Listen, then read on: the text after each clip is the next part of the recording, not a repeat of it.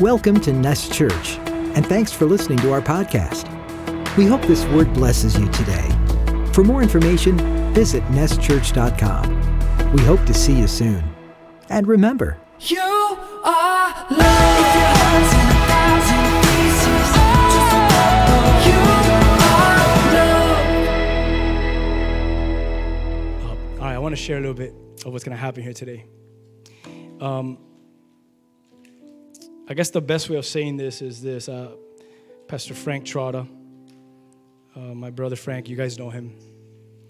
He's, we go have breakfast like what, 2 weeks ago. And I don't even remember how we got it. I mean, putting both of us to have conversation is not necessarily a good thing all the time, because we just go all over the place. And somehow we've learned to communicate as we're all over the place.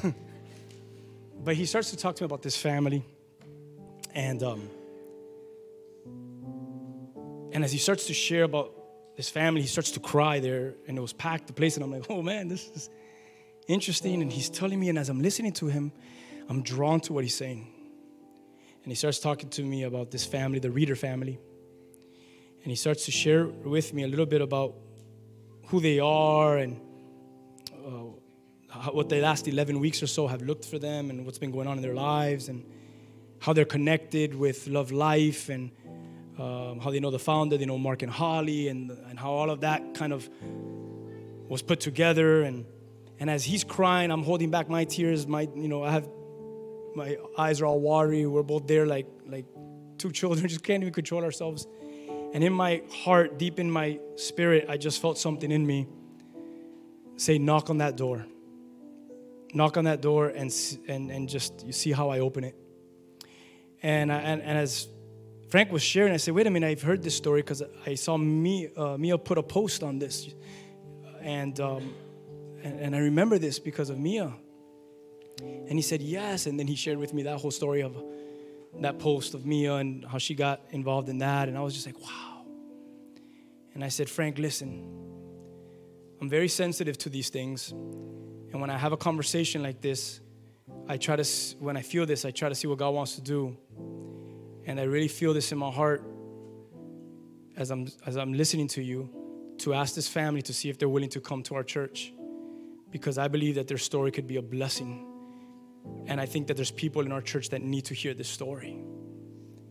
And right then and there, he got on his phone. He started calling Mia, and then from there, they started to make their contacts. And I just left it in God's hand, because I knew that I needed to meet this family. I needed to meet Pastor Jameson, and I needed just to meet young Jameson as well, and just to hear from them. And I was so moved. And when I got a text message, and then we spoke the other day on the phone, it was immediately when we began to speak where I felt as if we knew each other. I just felt so at peace on the phone. And I knew that this was a God thing, and that God wanted this family to be at our church. We had other plans for today, and they're moving around, and we're praying soon that they get to go back home. They're going to share a little bit about that. But when he says, look, I have this Sunday available, I told him, I said, look, the answer is a yes. Let me make some phone calls, move things around, but just plan for a yes, but I'll call you later to go over everything. And we moved some things around, and we knocked on the door. The Lord opened up the door, and today we have the Reeder family with us. And amen. And we want to honor God today with the story and with what they're going to share today, and honor God with the warrior that is James, and the work that God is doing even in his life and through his life, even on this. And I told his dad today, I said, the Lord is just getting started because of the doors that are going to open up for this family. I really mean that, and for Jameson. And coming here today, I just felt so privileged, because I believe this is the first church that they're going to share their story. This is very fresh for them.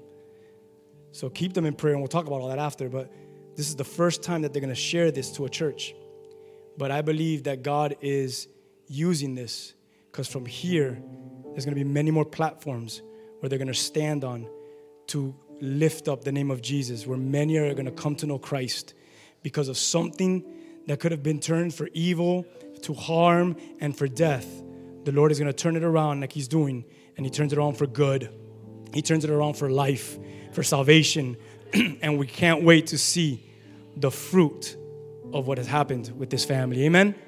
So this is what we're going to do. I'm giving them the service, and I'm giving Pastor Jameson and his son and whatever he wants to do, the green light. We're going to play a video, and after that, he's going to come up here, and we're going to welcome the Reeder family. Amen? So enjoy this video, and then we'll welcome the Reeder family. Amen. Amen.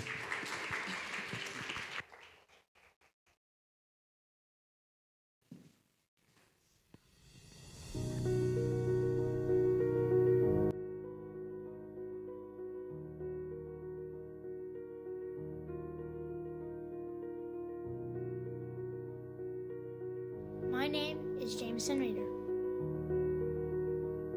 On August 13th, 2022, while snorkeling with my family in the Florida Keys, I was attacked by a 9-foot bull shark. My life was saved, but my leg was amputated. While in the hospital, Jesus put it in my heart to return to the reef so I can face my fear.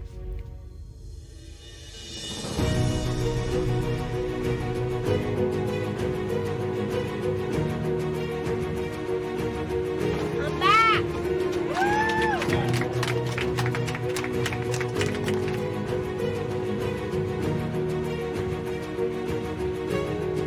I want to use this story to tell people about Jesus because Jesus saved my life.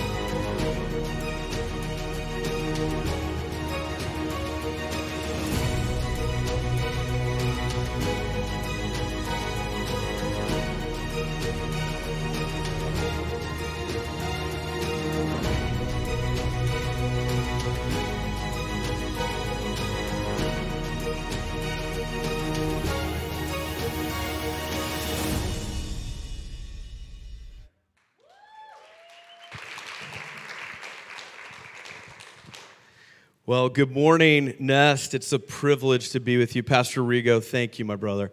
It is such an honor to know your pastor and just to get to know him for the first time and to have him invite us in, as you heard, and open the doors of this great church to the amazing people of God in Miami. We believe that God is doing and wants to do a great work. Do you believe that? I'm expectant today that we're not here just to talk about some things that have happened, but we're talking about what God is doing, something that is happening and unfolding in our midst. And I just hope and pray that we all lean in a little bit today. That's what I want to ask from you. I don't want you just to sit back and hear a story. I want you to lean in and engage with what God is doing. Would you do that with me today? We're just going to let let our hearts be led by the Spirit of the living God. And we're going to ask the Holy Spirit to lead us today. And I just believe that what God is doing in these days, in the days that He has ordained for us to live, is some of the most amazing things that He has had planned from the foundations of the world when He spoke this world into existence. That the Word of God, the voice of God, it speaks, and when it speaks, it creates, it transforms, it moves, it heals. We sang, and Pastor led us about a lot of that today. God is in the healing work, and there's plenty of that we can talk about as a family. But today, I believe that what God began to do through the early church 2,000 years ago is actually about to culminate in the next 10 years. Let me explain that. And I'm just going to kind of I'm a preacher, but I'm just going to share today. So I don't have a text that I'm just opening and going through. We're going to share, obviously, God's Word, because without God's Word, we're just here talking. So we're going to share Scripture, but we're not going to walk through a text that the way that maybe Pastor Rigo does or the way that I would usually do. So today's going to be a little different. It is our very first time to share in this way. I've been an ordained minister and serving the Lord in full-time Christian ministry for over 20 years. And so the things that you're going to hear today that have happened, because there's some things that have happened, and there was a shark attack that changed our lives 12 weeks ago yesterday. And we're gonna give you as many of those details as we can today, because God is in. You've heard the devil's in the details? Well, I just want you to know God is in the details. And he's also in the interruptions. This is not something we could have planned or wanted to happen, obviously. But we have said, Lord, lead us. We will let whatever you do be used for your glory. So whatever platforms may come, whatever opportunities may come, the only thing that this family is committed to doing is telling the good news that Jesus still saves, and he's in the soul-saving business, and if you turn your life over to him, it will be the greatest joy that you have ever found this side of heaven. That's the story. Not only is God in the interruptions and in the details, God is in the tragedies. You know, Scripture tells us that he's near the brokenhearted and those who are crushed in spirit. He's near. Today, if you have anything that you know to be true in your life, I know if you've lived long enough, you're either in a storm, you're coming out of one, or you're about to go into one. And you need the hope that scripture that the psalmist writes when he says that he's near the brokenhearted. You need that hope today. And I want to also thank Mia for putting together an amazing video. She did an incredible job.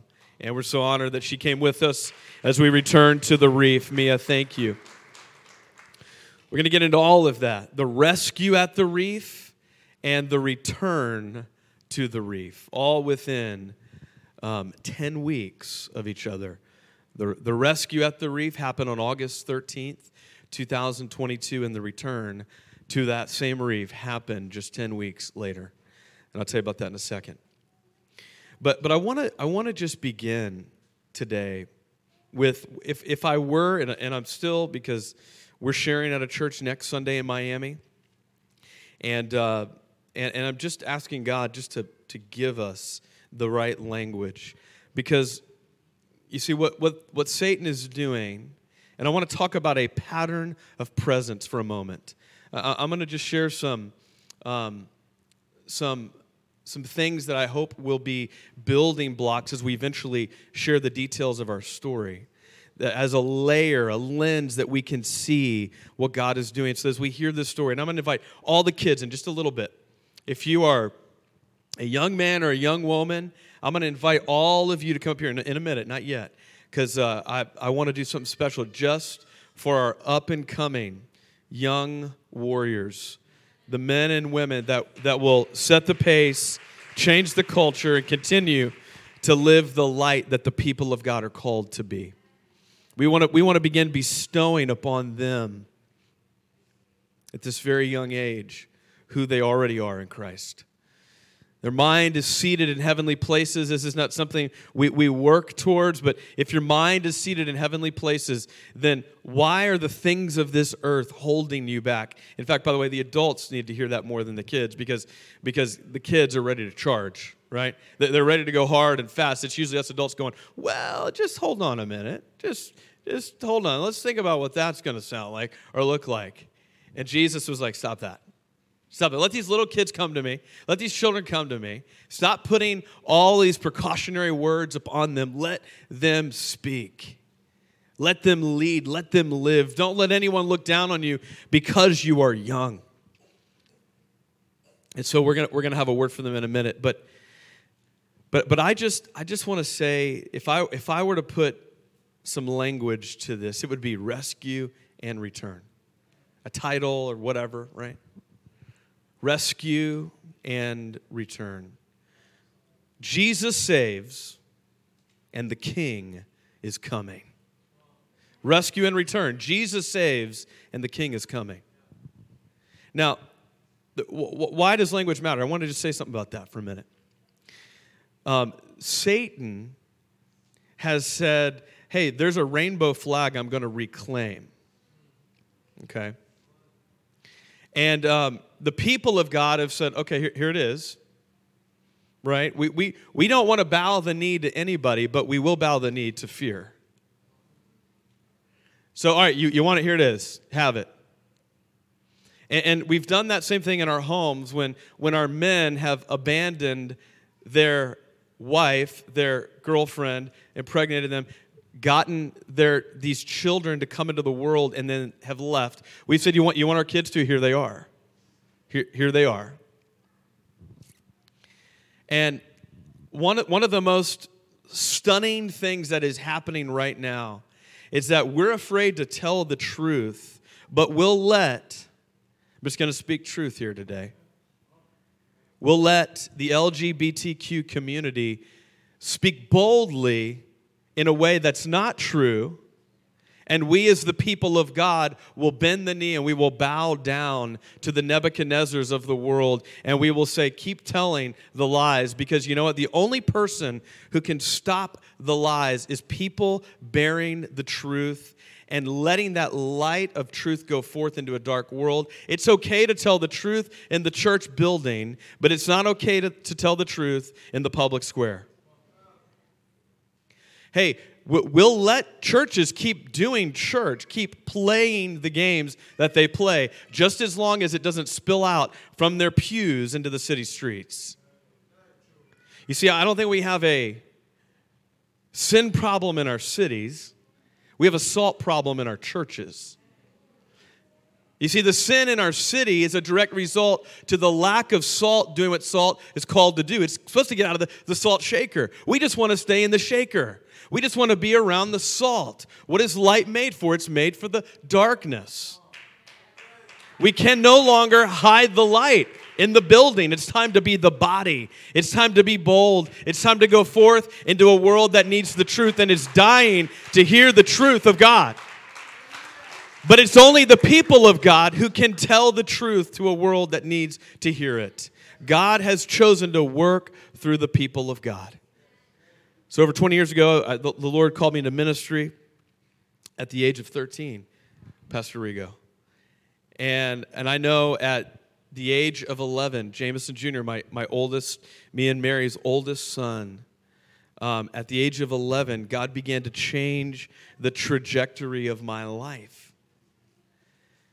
But although that has been what God has called me out to do, one of the great, amazing reckonings that God has given me was to actually become ordained in the church and serve the people of God. And then begin to actually be audacious enough to say, I believe that the book of Acts isn't something that just happened. It's something that can happen today. And I had pastors probably going to pull me aside and go, hey, that's a little passionate. You need to tone it down some. And that was the church then. And let me just tell you about the church now. It just can't really be that way. I was actually audacious enough to believe what I read. And it kind of got tamped down. But I just kept saying, you know what? I don't know. I actually want to hold God to His word. There's a passage that says, God looks over His word to perform it. He wants to find somebody who will hold Him to it. Say, God, would you do it again? Would you do it again? Would you actually do what you say you will do? And so the language that we use is really important. It's not about what once happened, it's what is happening today. Use the language that God is moving. It's not past tense, it's present tense. Because one day God will take the church out of this world. And there will no longer be a witness to a dark and dying world. And then the work and the mission is done. He has chosen to work with the people of God. And one day, that almost feels like the first question I want to ask God when I get to heaven. You're like this amazing, you created it all. You're the most powerful person in the world. Why did you want to work through a very feeble, scared, broken down people? Why? Why did you want to work through us? I just want to ask him that. And we know the answer. It's because it's an upside down kingdom. Those who want to be first must be last, right? And so it still amazes me that God wants to work through us, but he does. And so I want to draw our minds to this image this morning. At the point of conversion, when you were saved, I call it the faithful hour, the hour of faith, the moment when you recognized your sin, you repented of your sin, you responded to Jesus as mighty enough to save you from your sin, and you received the gift, the free gift of salvation. When that happened for you, that was a moment of conversion. But God wants to move us from conversion to consuming His truth. His word is truth. His word is truth. So we move from conversion to consuming truth. Now I want you to know, most Christians have stopped and stayed there. Just consuming. Church has become a menu for them. They just come to church and they just pick off the theological menu, the smorgasbord of good news that they want to listen to, and they just keep the rest out. That's a little too radical. That's a little too much. That's a little too awkward. That's a little too whatever. That's a little too over my head. I don't really want to do any work to dig into that. I'll have a little bit of this. Church has become a menu. Church is supposed to be a map, not a menu to consume only, but a map to learn how to cooperate with God so we can contribute to the kingdom. We must move from conversion to consuming, to cooperating, to contributing. And that's why today I want you to lean in on the edge of your seat. What is God doing in this moment? Because the question is not, what should I do? The question is, what is God doing, and how can I join Him where He is moving? That's the question. It's not, Lord, what do you have for me? That's the wrong question. It's, Lord, what are you doing? And how can I obediently obey and join you there? I want to move from just consuming, God. I want to move to cooperating. So that in and through my obedience is better than sacrifice, we can together contribute for your kingdom. And the reason that we have this problem is because we have a disordered discipleship. Jesus said, I will build my church and the gates of hell won't prevail. Pretty good promise. But then Jesus also says, seek first the kingdom of God and His righteousness. And you know what we do? We just reverse that. We go, I'm going to build the church. Jesus needs me to do it. He's the head. I know we're the body, but He needs me to be the head. So I'm going to build the church. I'm going to fight the battles that He's supposed to be fighting. I'm going to spend the time spinning my wheels and resources trying to build the church because I don't want the gates of hell to prevail. And then Jesus, He'll just take care of the kingdom stuff. He said, no. He said, you seek first the kingdom and this righteousness that I've called you to. Live obedient lives. I will build my church, and the gates of hell will not prevail against that movement through the people of God. So we are compromised. Our immune system is compromised. Because we are taking in a deception. Because we have disordered the Word of God. Now, I want to talk about the pattern of presence here.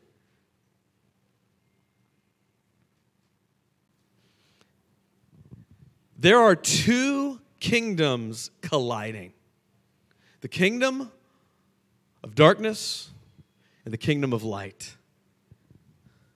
And by the way, Satan is not the king over hell. God himself is. God actually takes him and binds him through angels, as you read the book of Revelation, and he puts him in the pit of fire. God is reigning over all. Satan is on a short leash. He cannot do what God has not allowed and ordained. He is fighting for his purposes that, of course, oppose God. But God can work through the difficult and the dark. And so the first thing that I want us to look at is I want us to see that, and I call this the disciple dynamic. It's two competing, colliding kingdoms. And we have to recognize which pattern is prevalent. So this is the pattern of presence. I want you to do this in your life. As we tell this story, I want you to ask yourself, where am I under the cycle of deception? And where do I need the cycle of deliverance? As we just tell this story today, because I want you to move as a follower of Jesus, converted from consuming to cooperating to contributing for the kingdom. My friends, the time is late. The hour is near.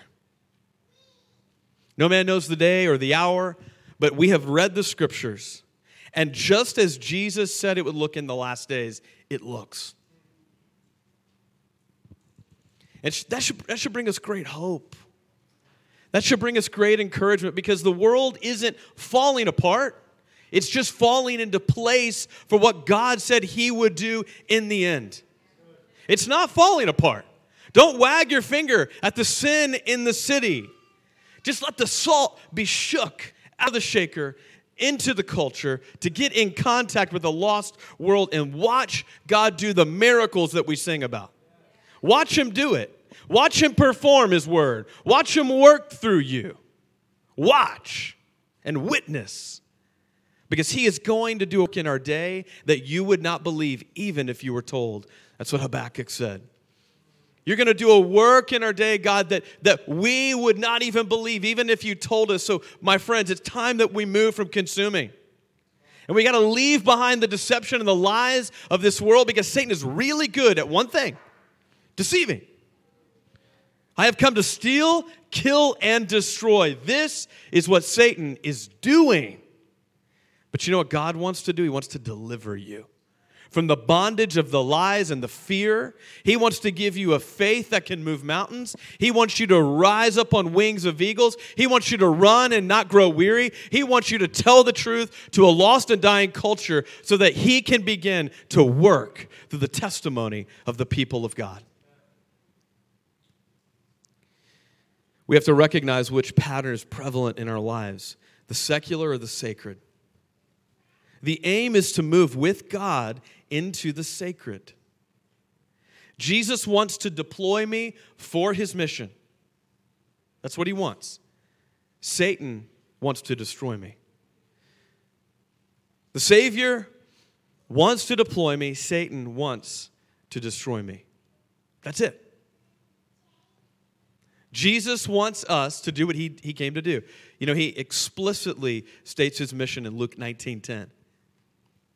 He says, the Son of Man came to seek and save that which is lost. That's what he came to do. I love some theologians that I love. They say, you can't read the Gospels and not get hungry. Jesus has just used the table to just dine with sinners and tax collectors and prostitutes. And he's just used the table to accomplish the mission of seeking and saving the lost. So, how do you use your table? Out of 3 meals a day, 7 days a week, Could we just use our tables once to just be a light among dark places and people? Just a real practical thing there. Jesus came to seek and save that which is lost. So the cycle of deliverance, I want to start there. If my declaration every day that I live is going to be Jesus is Lord, okay, then there is a decision that I have to make. I have to make the decision to be discipled by the depth or the deep things of God. I have to make that decision.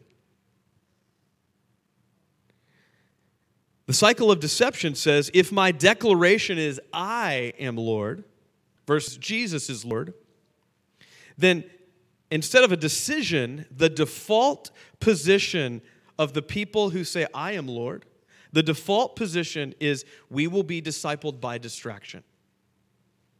So instead of being discipled by the deep things of God, we will be discipled by whatever little thing first grabs our attention in the morning. Attention is the axis of affection. What we pay attention to is what we love. It's what we worship. Here are the lenses for the cycle of deliverance. We have to deny ourselves. If we want to be deep things of God that make every day, it's called the Great Condition in Luke 9:23. Jesus says, if you want to follow, you must deny yourself. Take up your cross every day. If you want to follow me. There is not a way to follow Jesus apart from denying yourself. If you wake up every day and you are distracted, you're not following Jesus. If you haven't denied yourself, you're following yourself. You're following your will and your ways. Let's be very clear here. There is only time for God's people to join God's mission. No one else can do it. And if we are not doing the rudimentary things of following, there will be no fishing. There will be no reaching lost souls. It will not happen apart from following Jesus by denying ourselves. We have a disordered discipleship. I will follow Jesus on my own terms. So if we want to be delivered, as we sing about, as we talked about, we have to deny ourselves so that, number two, God can develop us. We want to be developed so that we ultimately, number three, delight in the presence of the King.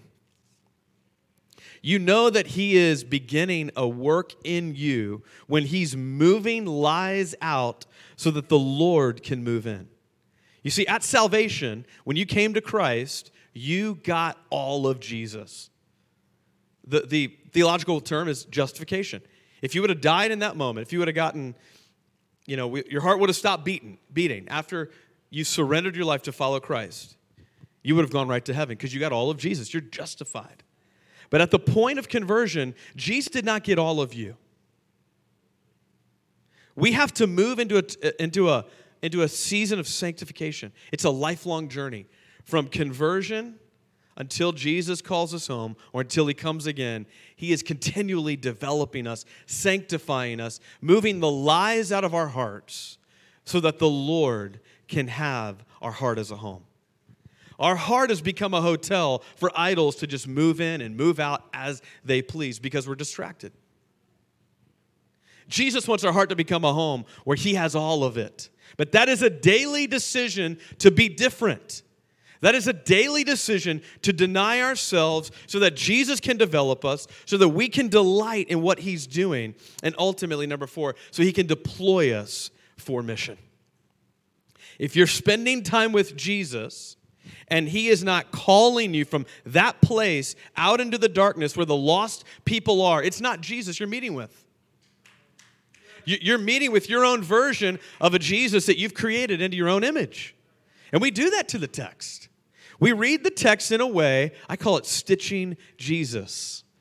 We stitch our own version of Jesus. We cut a little truth away from this portion of the text. We read a little portion over here. We cut a little truth away from here. And then we begin to sew together two truths to make our own version of Jesus. We begin to follow a Jesus that we make into our image because it's safe, it's convenient. If you want power, Paul says in Corinthians, he says, the kingdom is not a matter of talk, it's a matter of power. Where is there power in your life right now? There's no power because we need to be delivered, but we're deceived.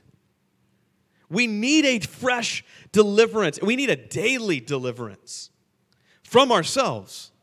So as we deny ourselves and Jesus begins to develop us, we delight in his presence. In his presence, there's fullness of joy. So that he then deploys us. You see, we will never make a difference in the world until we are different. As Jesus makes us more and more like him, as he makes us different, and then we move out to the front lines of the darkness where the lost world lives, where he is. That's where he is. He came to seek and save the lost. By the way, he's not stopped doing it. When we end here today, you know where he goes? He goes out to the places where lost people are, and he invites you, come join me there. So if you love the presence of God, spend time with him in the morning. This is a pattern of presence. The pathway into his presence is to move from that intimacy with the Almighty out into the darkness where he's working on the front lines.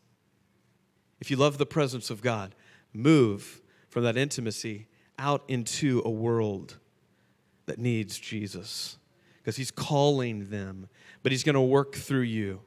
Your testimony of who God is and what he's doing, not just what he's done, but what he is doing in your life, will be the seed of transformation in a lost world that's around you. So he deploys us. That's the cycle of deliverance. Here's how Satan works. Our default position when we wake up and we do nothing is just to be discipled by distraction.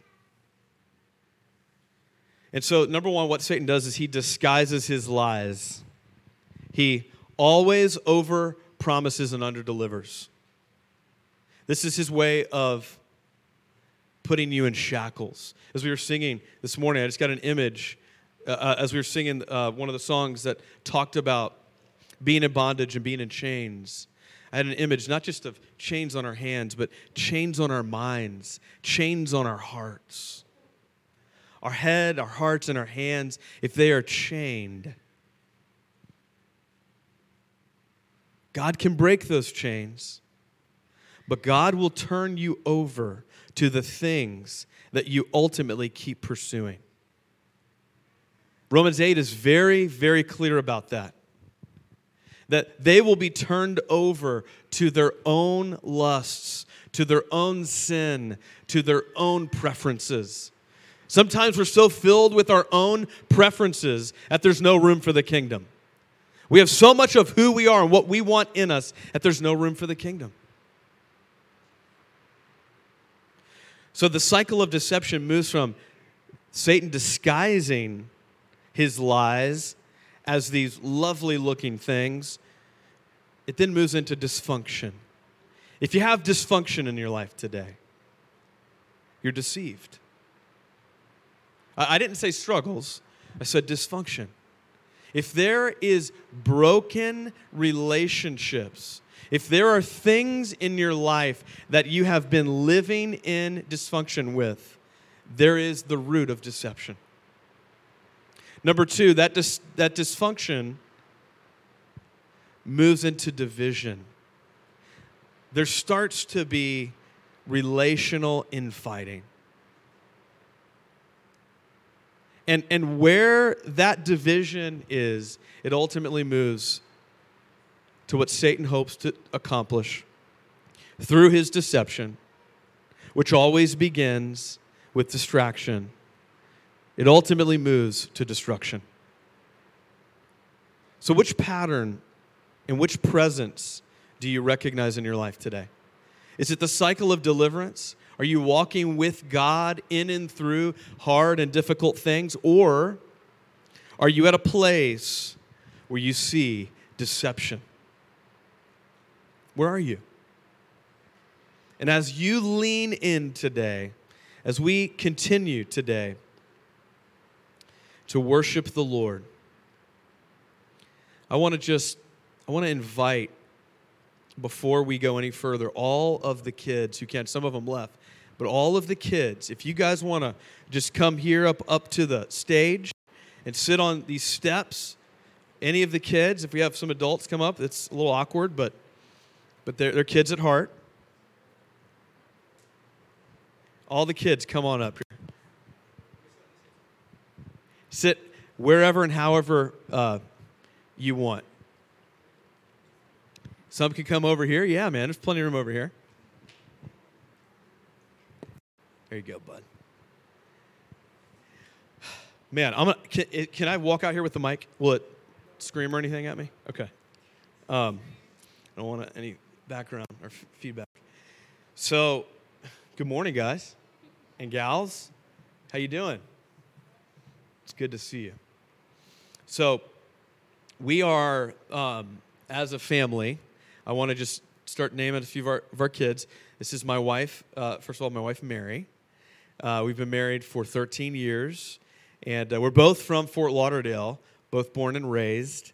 We had 3 of our kids in South Florida, but we've moved about 4 years ago to Charlotte, North Carolina, to extend our there. But our children in order are, this is Jameson Jr., who just turned 11.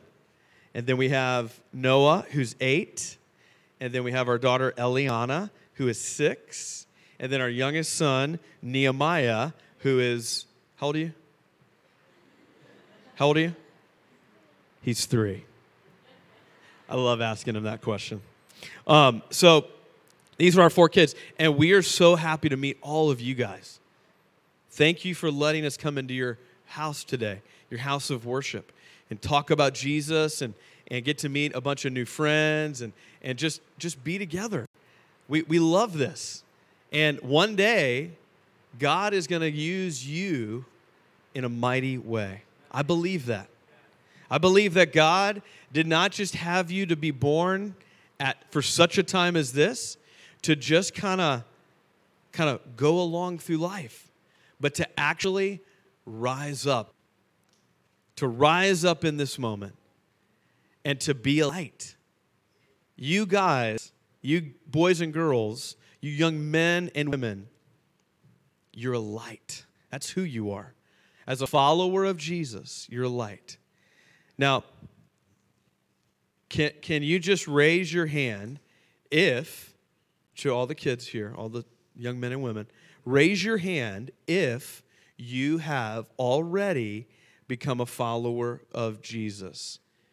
You've surrendered your life to Jesus to say, be my Savior, be my Lord.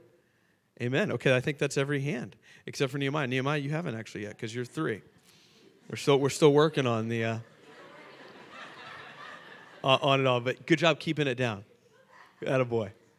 So it looks like everybody has it, and Mom and Dad, that's amazing. We're going to leave the ultimate conversations about all these great things with you. But today, because I don't know your kids, I just wanted to share something before we talk about a pretty raw and real story that happened to our family just 12 weeks ago. I wanted to give you a construct, something to hold on to. Do all of you love to swim? Do you guys like to swim? Everybody likes to get in the water and swim? You know, when you're swimming, sometimes it's fun to dive down and do all the things you like to do, but other times it's good to have something you can hold on to and help you float, even though you know how to swim, right? And so although it looks like most of you know Jesus, praise God that He saved you for His eternal purposes. But even when we know the truth, sometimes we need something to cling to when we face hard things. And so before we talk about some really pretty scary and difficult things, I wanted to just talk to you and say, God is with you even when you go through hard things. And you guys, I want to tell you about a song, and we're going to hear it together if we can, if we have that ready in just a second here. Just last Saturday, I gathered all 4 of my kids together in the living room floor at the house that we're staying at in Plantation, at a friend's house who's opened their home up to us. And I was just really deeply impacted. I think you and I had just started texting Pastor Rigo, maybe like the day before or something. And I just was really celebrating that the Lord saved Jameson's life, and that he saved all of our lives that day out at the reef. And as I was just overcome with the presence of God, as I was just spending time alone with the Lord that evening. And then I found a new song, a song I had never heard. It's called Home by a guy named Jeremy Riddle. And we're going to listen to that song in a second. And in that song, kids, you know what it talks about? It talks about heaven. Heaven being real. Heaven's real. It's not this theoretical place. It's not something that is kind of partly true, but not really true. It's real. Heaven is real. And I was just telling my kids after I heard this song about how we believed that even if the Lord chose not to spare Jameson's life that day, that we knew as a family that he would be in heaven. And that heaven's a real place. And we're going to tell you a part of our story here in a second to where we had to make a decision to actually trust that. And so as I was pondering back on that, and looking back on that, I was telling Jameson and Nehemiah and Noah and Eliana how grateful to God I am that heaven's real, and that Jameson and Noah had surrendered their life to follow Jesus. And my daughter Eliana looked at me and she said, but Dad, I haven't done that yet. And we've kind of been telling her, both boys surrendered their lives at the age of 6. Jameson here in Fort Lauderdale, and I got to baptize him in the ocean. Noah up in Charlotte, not long after we moved there, around our dinner table. Then I got to baptize him actually in Grandma's pool. And so we've been saying to Eliana, this is your year, honey, even before the shark attack, that there was just an expectation in our hearts that God was speaking to her, moving in her life. And we try as parents to not, force our kids, but we try to lead our kids and help them see what God is doing. And we were just sharing that. This is your year. And just kind of waiting for the Lord, to open that moment up. And so as we talked a little bit more, honey, Eliana, what happened, honey? Yes. Amen. Amen. We're so proud of you. We can't wait to see how God's going to use you and continue to use you, Noah and Jameson and Nehemiah. One day soon, it's going to be your day. The Lord's calling you, man. You know it? Hey, and he's calling you. He's calling you. It's real, guys. What we believe about heaven is real. And it's our home. It's a place that we're going to go to, in the presence of God one day. And so I want you, if you've never trusted Jesus, you young men and women of God, I want you to talk to your pastor, talk to your parents. If we're here, you can talk to me even. And we want you to place your faith, your hope, and your trust in Jesus as the one who is mighty to save. Before we play this song, I'm just going to say this, and would you give these kids a hand? You guys can go back to your seats. Proud of you guys. You did a great job.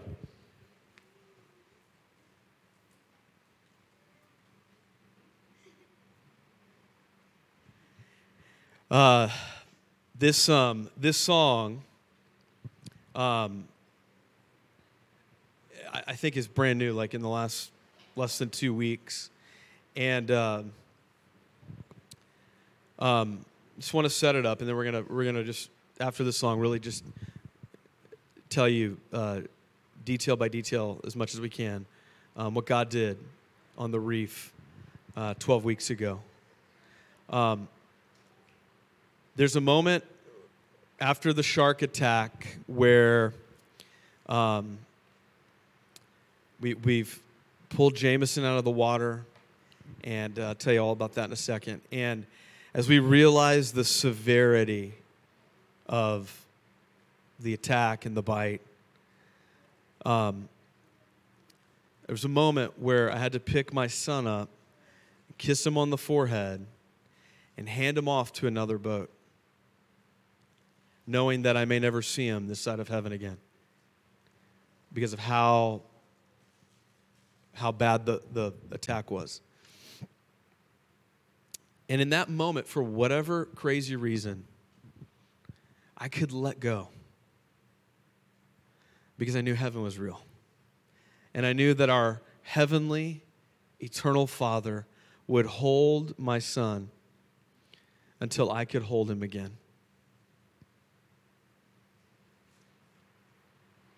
And so parents, I want you to know your children don't follow Jesus by chance.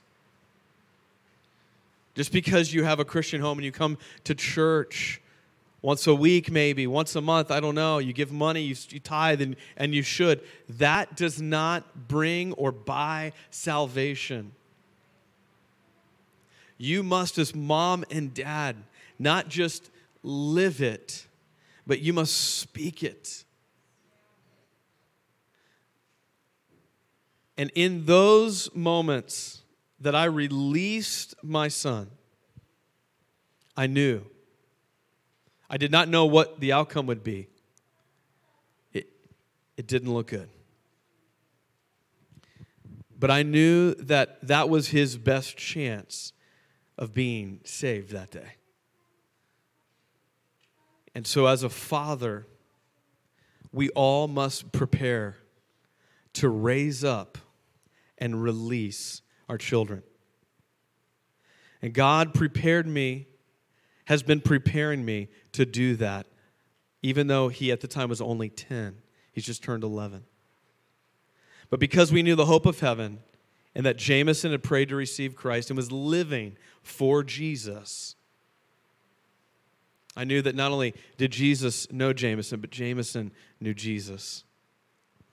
And his life would be eternally saved. And so let's just listen to this song. And I just want you to realize the hope that we have in heaven, our eternal home. This world is not our home, but heaven is. Let's listen to this song.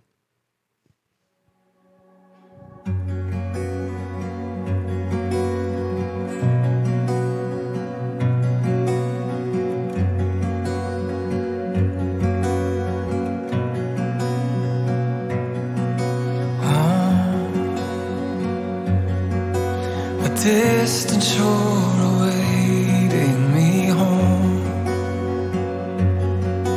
a city that you're building home. I know your love is leading me home.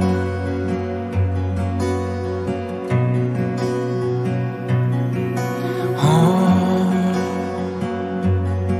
where we'll lay aside our weeping. Home, where the air is thick with glory. Home, this is where my heart is aching to go.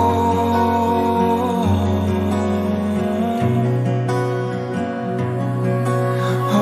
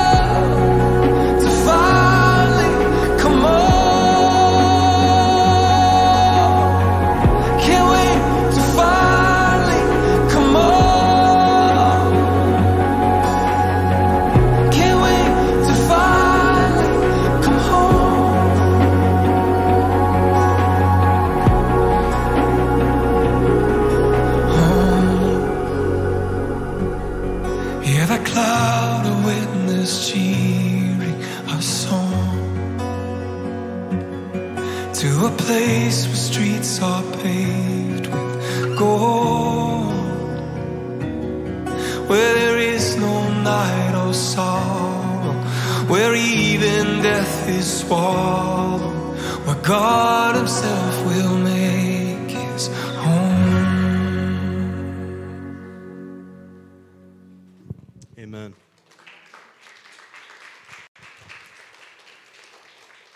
Heaven is real. Heaven is real. Our home is secured because the King of glory said that he would go before us to prepare a place for us. If it were not so, would I have told you? No. He tells the truth, and his promises are yes and amen. And today, the yes of God is that we would go forth into a world and let the world know there is an eternal resting place, heaven or hell. And who you love and who you worship this side of eternity matters. Today, we're going to give you a chance to respond in just a second. And I see just a couple of groups. There are lost people who don't know Jesus, who need Jesus. There are stalled people who have stopped actively following Jesus. They've stopped denying themselves and pursuing the things of God. And then there are people who are just fallen into darkness and despair. And they have been in a place of darkness and despair. And they don't know, they're languishing. They don't know how to move from that place forward. I see three groups today. You see, the people of God are the only ones that can reach lost people. And if we are not prepared every day for God's mission, and the world continues to advance its dark kingdom, church, this is our finest hour. This is not our final hour. It is our finest hour. And I want to just tell you about the finest hour of our life when we got to see God in the details, where we got to see God in the interruptions. It was 12 weeks ago yesterday. We were, as a family, in the Florida Keys. We had just finished some ministry time in South Florida, and we were at a friend's house, and we had just arrived, and we were preparing to go one of our favorite places, Lou Key Reef in the Lower Keys. And we're going to spend some time there and head back to Charlotte. This is August 13th this year, 2022. And as we went out to the reef that beautiful day, there were boats everywhere. There were boats all around this reef. This reef is 9 miles offshore. And as we were approaching, we just as a family were talking, we were engaging about the joy that we had in our hearts to get back out there. It had been a little while earlier in the year, the last time we had been to the reef. And so we were so excited to get back to the reef. It was so calm and clear. And Lou Key Reef is an SPA. It's a protected area. And so you can't fish there. You can't put anything in the water. And so we were just going to just snorkel. And so we had been doing that. We got there early in the afternoon and been in the water, and it was just glorious. We're seeing all kinds of beautiful things. And we then got out of the water to eat a sandwich and just have a little refresh out of the water. And right at that, not long after doing that, a turtle surfaced right next to the boat.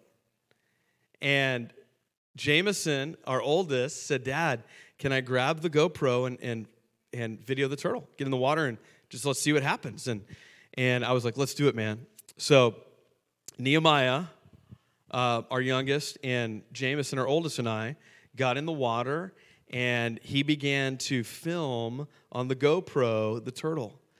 And as that was happening, I was watching under the water with my mask a truly spiritual encounter. Like, this interaction between Jameson and the turtle was so unreal. I've been in the water, I've been going to that reef since I was his age, and I've always wanted to be able to have that kind of an encounter with the turtle, but never had.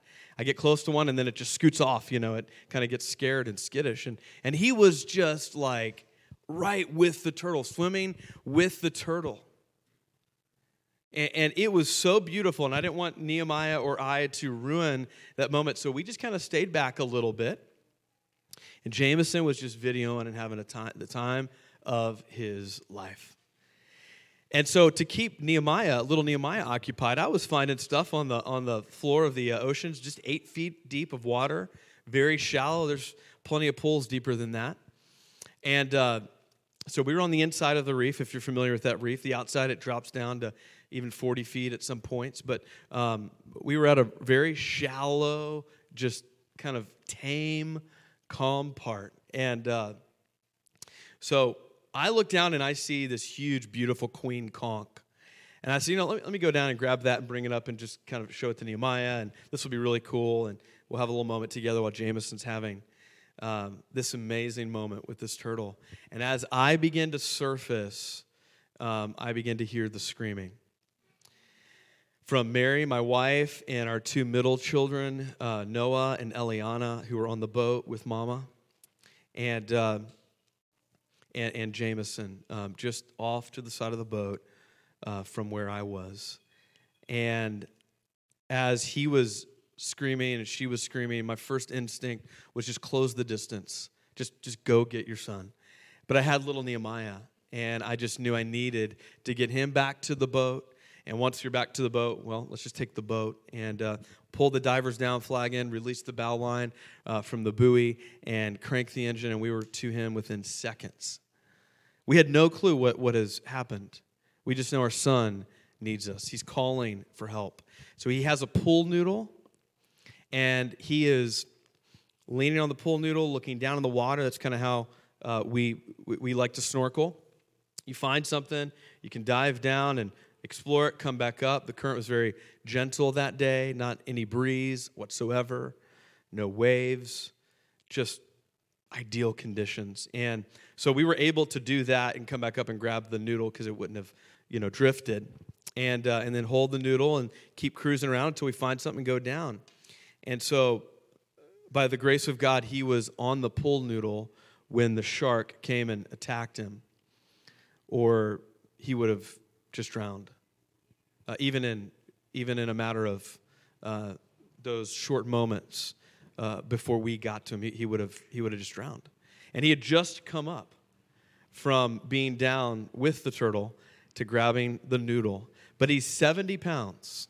He's 10 years old.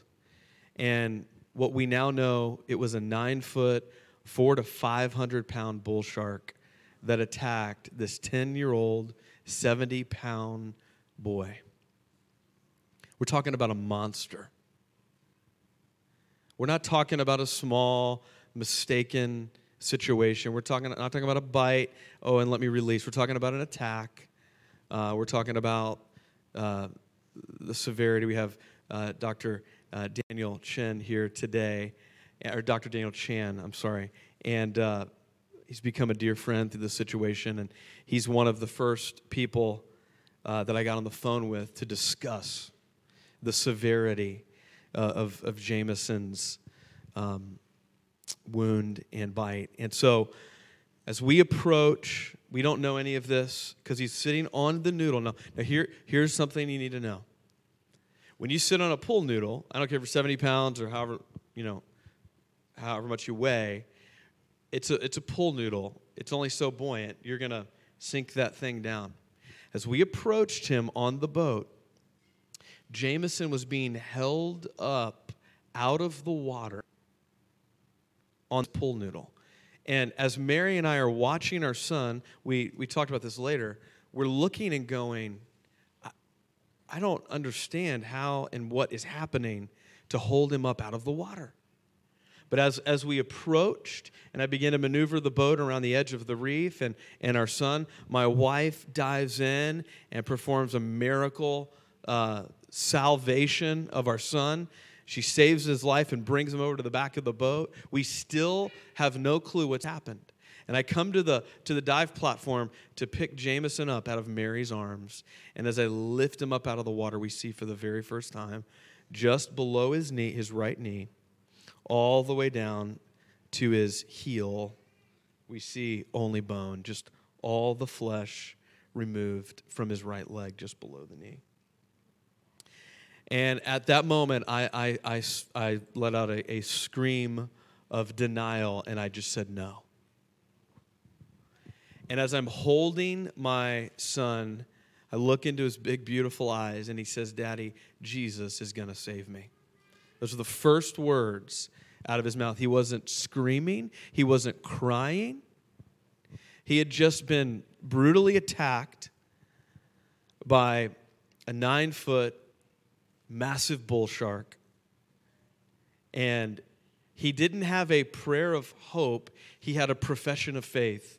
In that confession, Daddy, Jesus is going to save me. And from the moment that it all happened, he set the tone. A 10-year-old. And that's why I'm telling you, children, don't let anybody look down on you because you're young. Nobody knows what their child is going to do in that situation. But I promise you, as we have sought to raise our children by the grace of God, that which was in him began to come out. The challenge and the pain began to have a point. Listen to me today. If you're here and you're going through pain, your pain has a point. God is trying to bring out of you what he has put in you. It's time to make a profession of faith. Your life may seem and feel like a mess, but God has a message in the midst of the mess. God is doing something. What Satan intended for evil, God can use for great good, but you got to come home. My friends, he's real. Jesus is his name. He's the Savior of the world.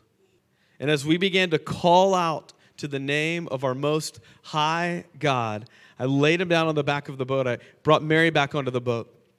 And I began to run the boat across the reef to other boats to begin to find help. And I just began to call out CPR, and she said, he's breathing. I said, tourniquet, and she grabbed a rash guard and tied a tourniquet right above his knee. And as we got to the other boats, I just down and just scream and wave our arms, help, 911, medical emergency, small child, shark attack, help, help, help.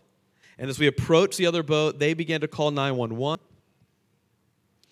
And now we're rail-to-rail boats, side to side, and somebody else is boarding our boat, a female. And I'm like, who are you? And she's like, here's what I heard. She goes, I'm an angel sent from God with medical skills. And I'm like, what is happening?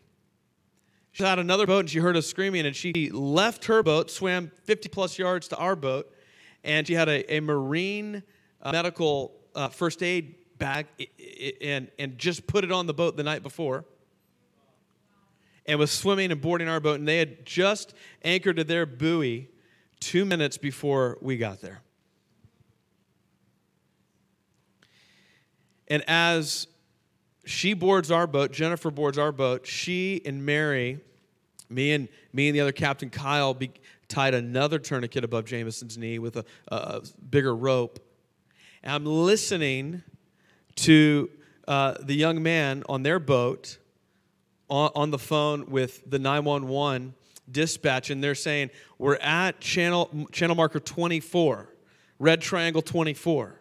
She goes, all right, let me patch you through to Coast Guard. And Coast Guard can find you, and da-da-da-da. And I'm going, no, we can't wait here. I don't know how, but God gave me the clarity of mind in that moment to say, we cannot wait. Even if we meet them halfway, we can't sit here and let it come to us. We have to go to it. And I looked at Kyle, and I said, Kyle, do you know where the marina is that they're calling to meet the emergency medical at, the EMT? He says, I know right where it is. And that's when I reached down and I picked Jameson up off the back of the boat. And I kissed my son on the forehead, and I handed him rail to rail across our boat. And I said to Kyle, run him in and save his life. And I let my son go. And my wife and that certified medical assistant, that Jennifer, who got on our boat, jumped on the boat, and they ran in. It just so happened that that boat, 37-foot boat, had triple 350 horsepower engines on the back of it. The fastest boat on the reef that day. They said, why did you pick us? I said, I didn't pick you.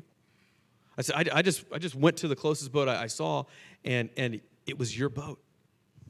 And they ran at 75 miles an hour all the way into Dolphin Marina, Ramrod Key, and they closed 9 miles in about 11 minutes in a boat. That's unbelievably fast.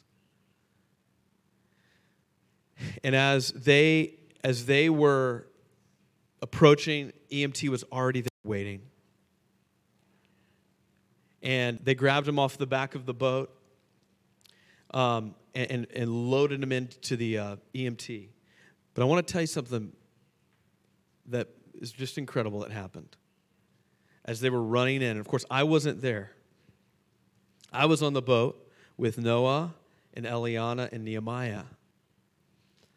And as we approached, as Noah was on the bow of the boat and away from where the bloody back of the boat was, Noah and Eliana and Nehemiah were singing Jesus Loves Me just to comfort each other in the midst of all this. Noah was singing, leading them.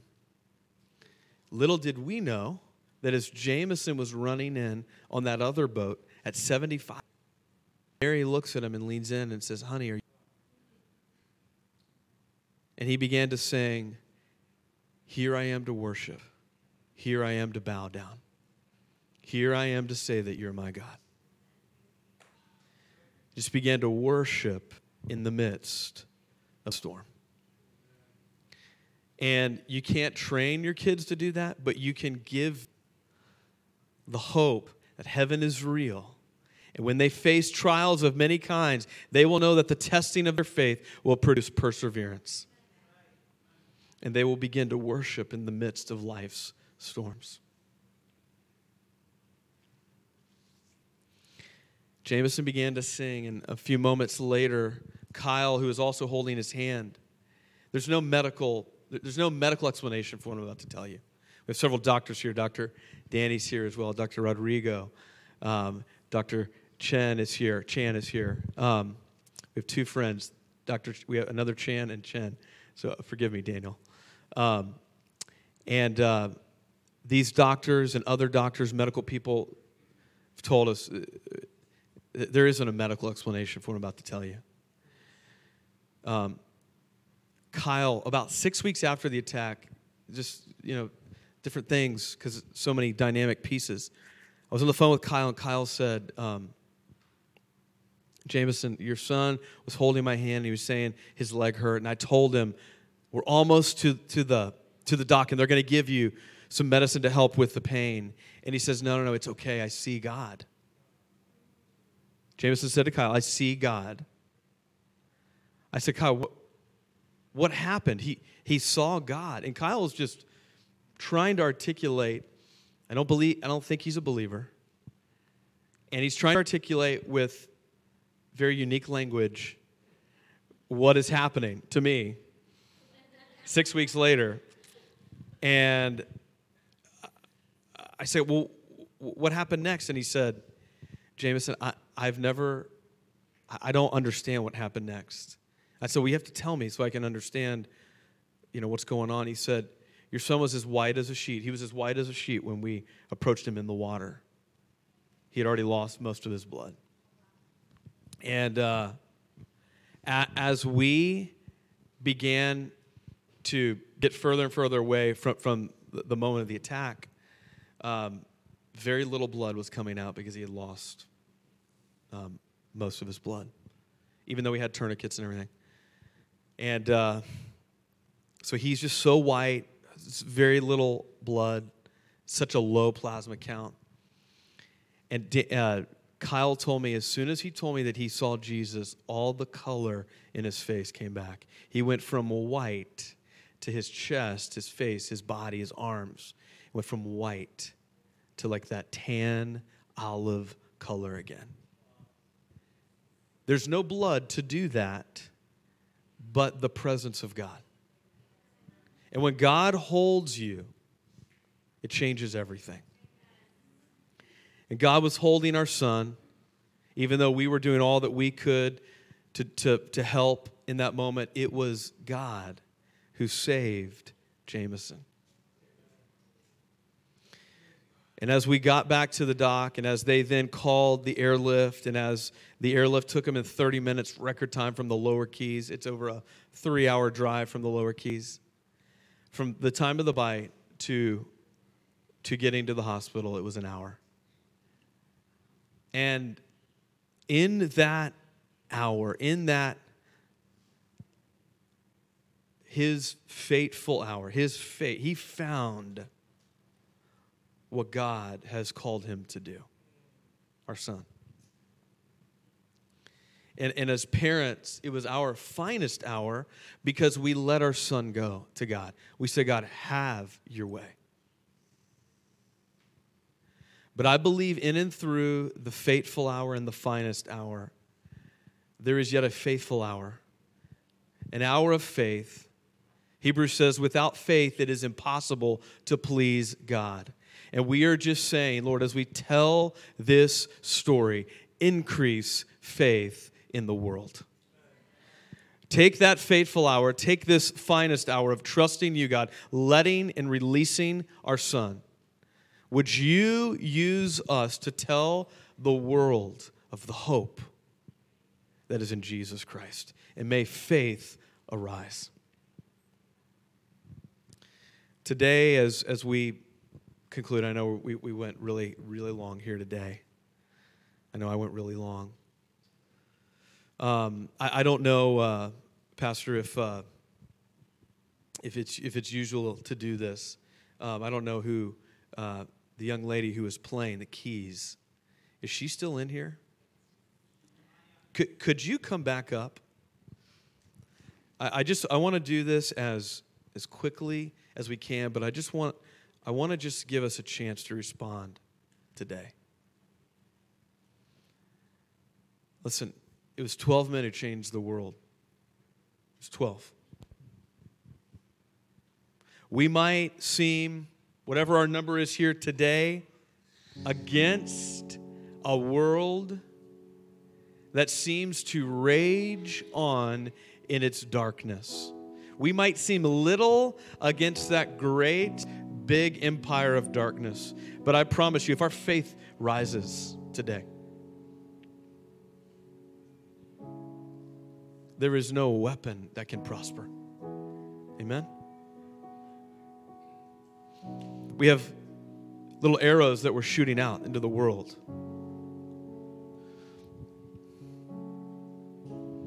Listen, my friends, the hour is late. The kingdom is near. The king is coming. You saw in the video, and I'm glad we started with that. Jameson said this, Daddy, when he's in the hospital, he said, Daddy, I don't want this, and he pointed to his leg, his right leg. Daddy, I don't want this to be my greatest nightmare anymore. And I don't want this place, which he loved the hospital, the sweet, kind, gentle care of not just the great physician, but many great physicians. And all the people that God used to save our son. They worked quickly and swiftly, and they worked their craft with all their heart.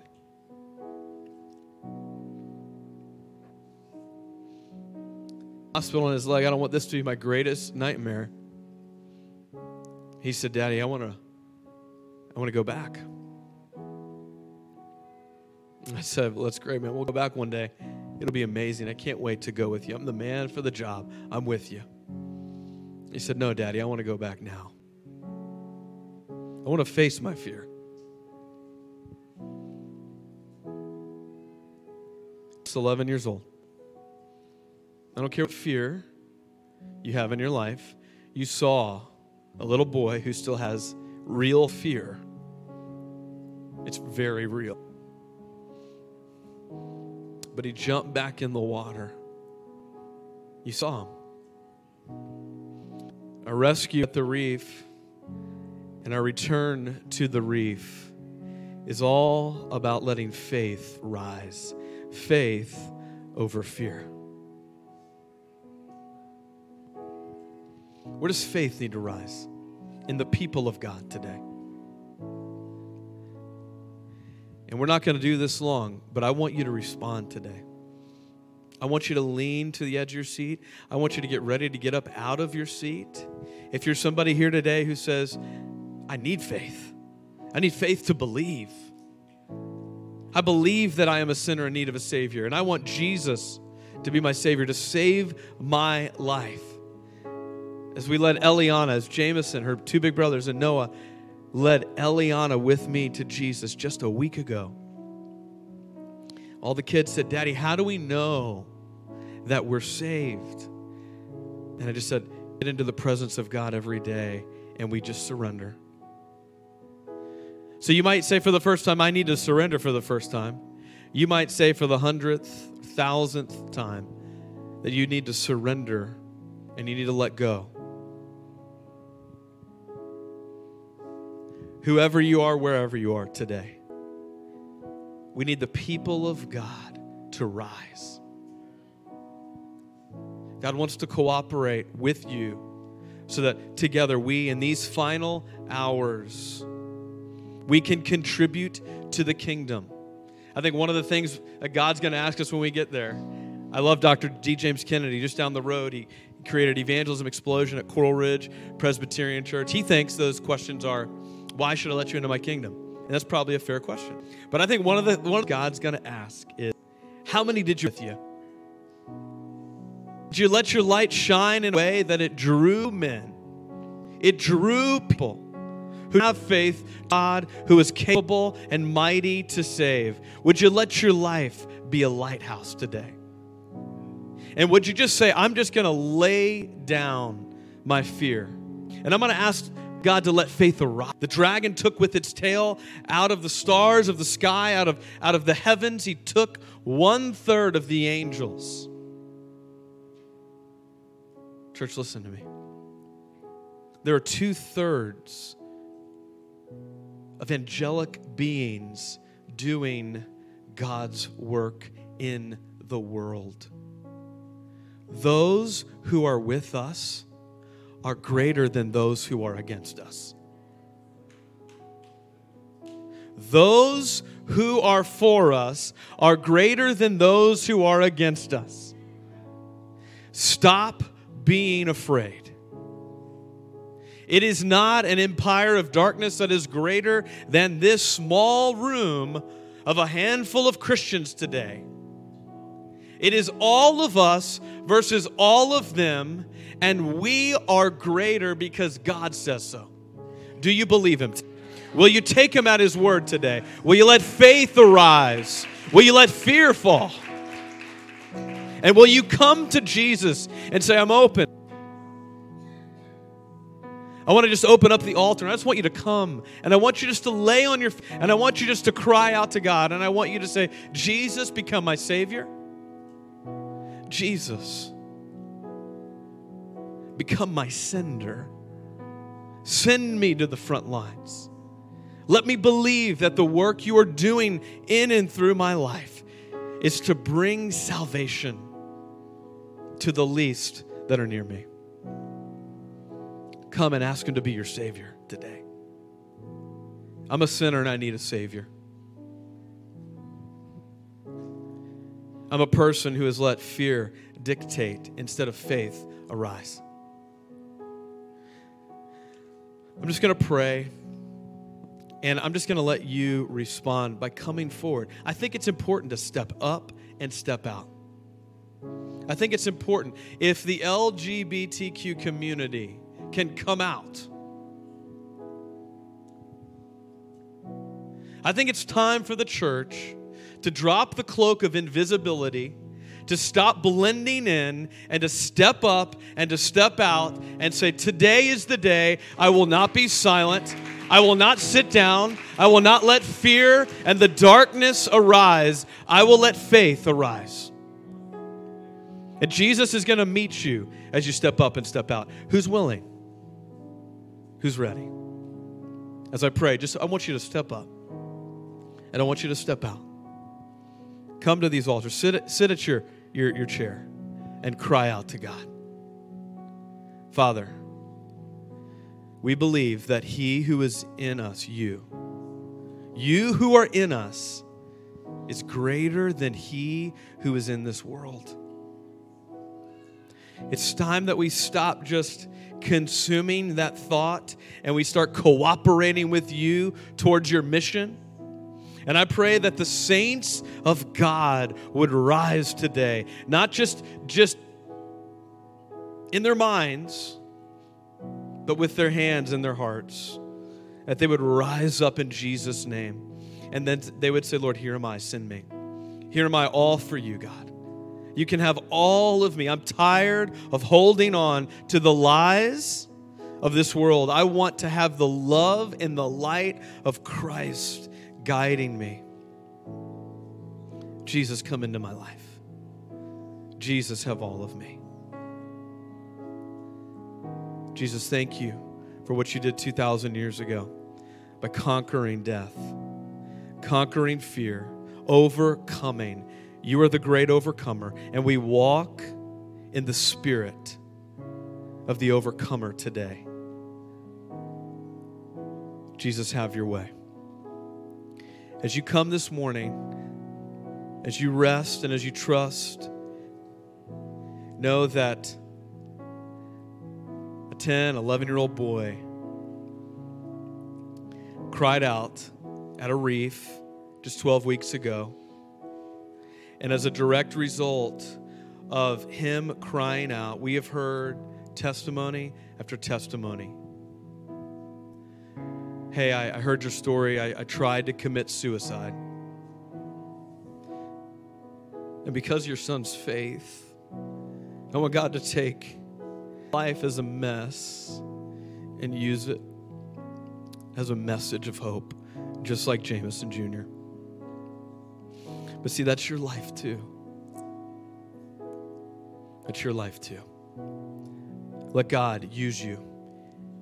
And know that as He does, you'll find Nehemiah chapter 4, the joy of the Lord to be your strength. Lord, fill us with power today.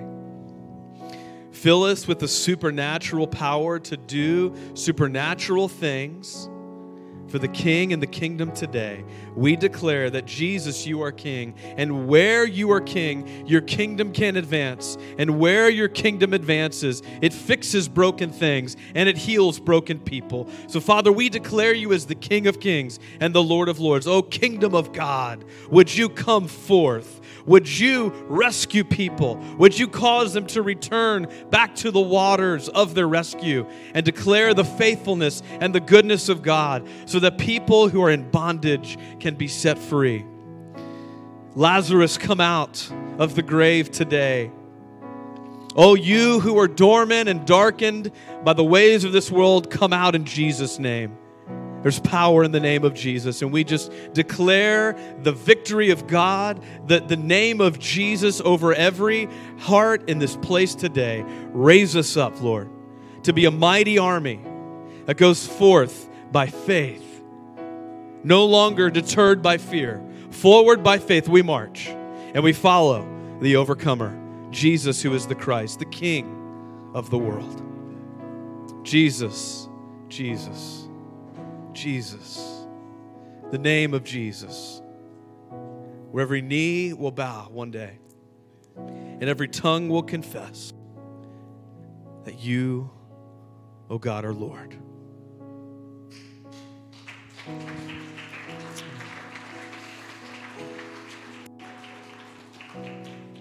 I'm going to ask some of our leadership if they could come up. Omar, if you could come up. Love. Rudy.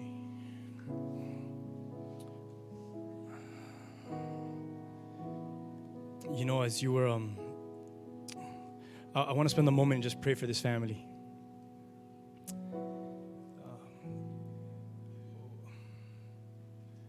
What a beautiful time today in His presence. Pastor Jameson, thank you so much. But you know, at the same time, this is very new. This is fresh. I know a lot of things are going to be said to you, and a lot of things, people are going to want to share a lot of things to you, young Jameson.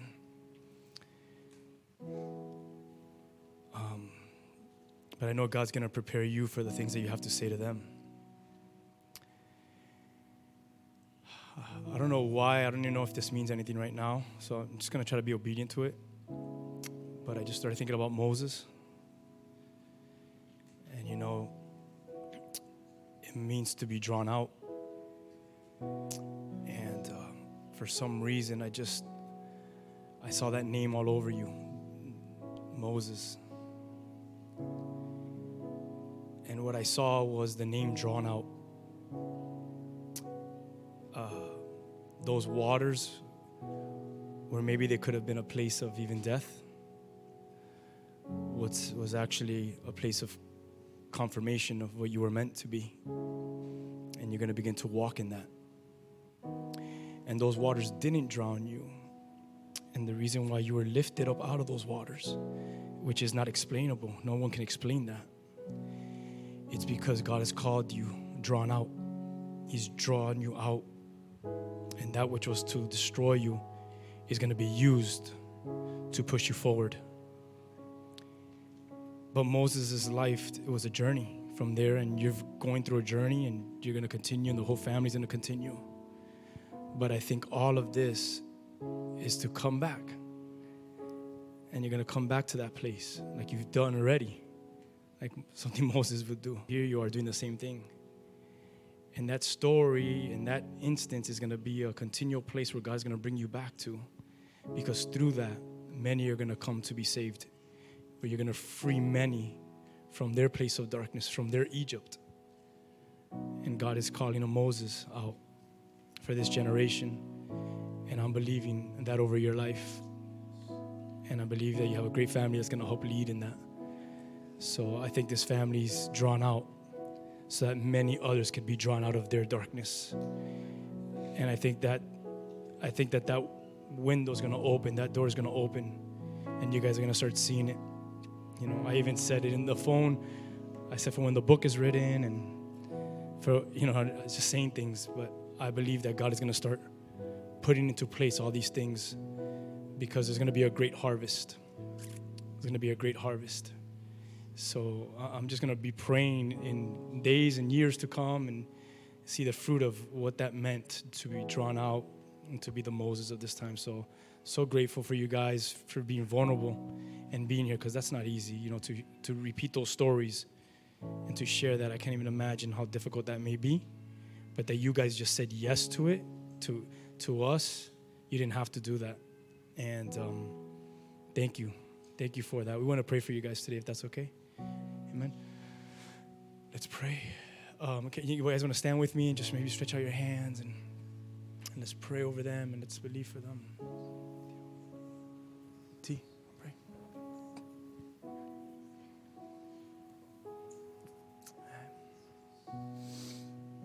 Hallelujah. Lord, we thank you for this family.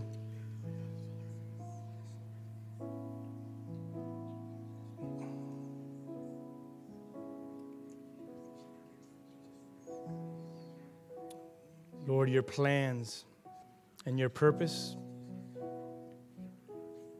it's not in our hands, it's not in our planning, it's in nothing that we have and what we can do. But we surrender to you and to your plans, to your purposes.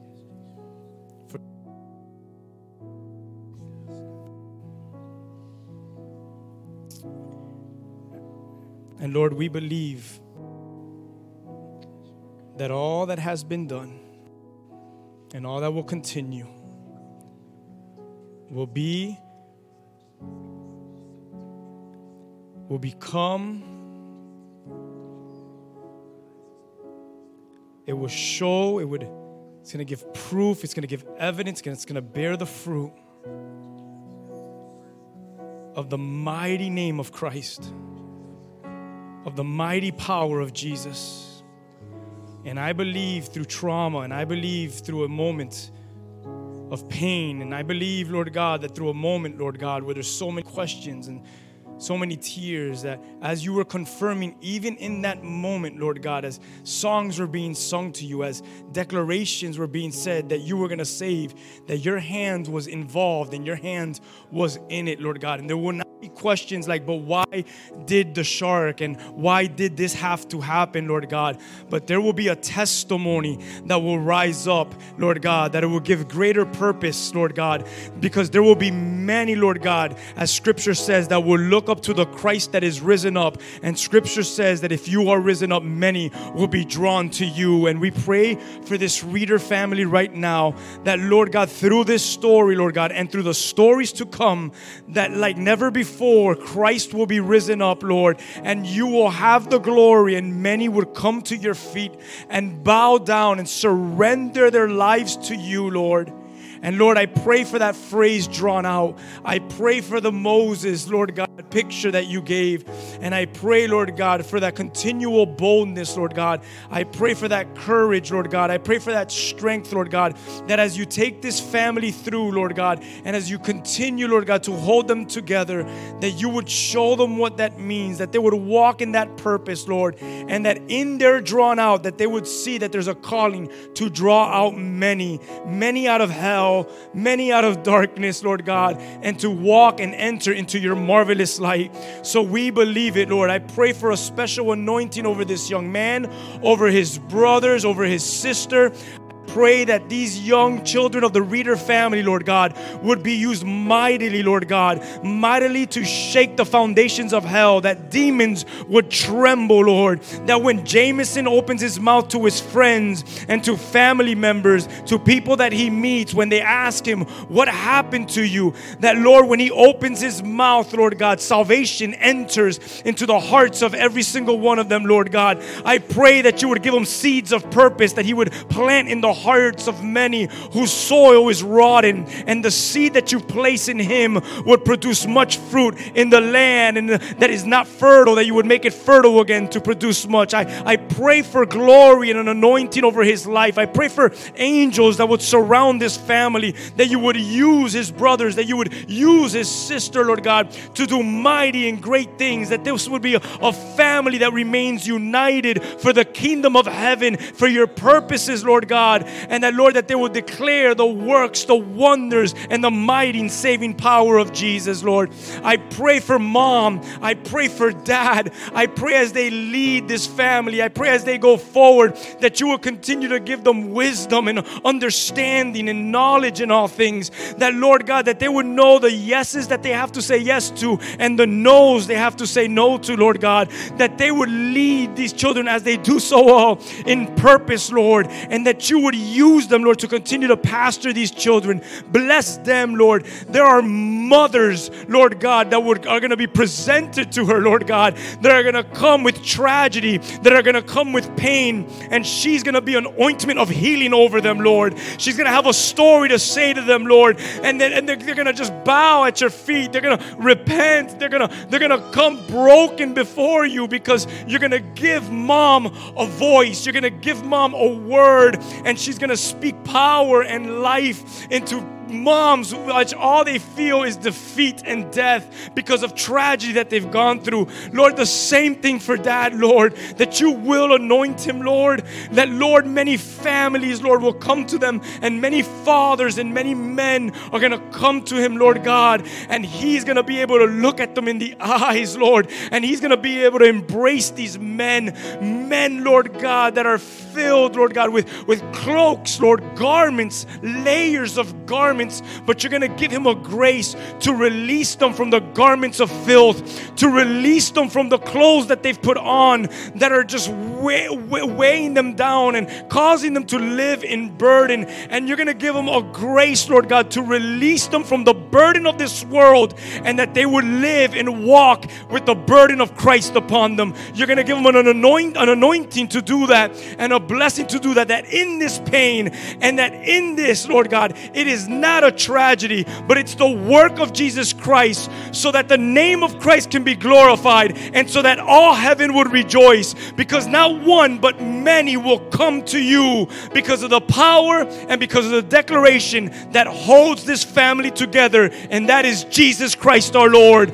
We give you praise and we give you honor. It's in your name, and together we say yes, Lord, and amen. Hallelujah. Hallelujah.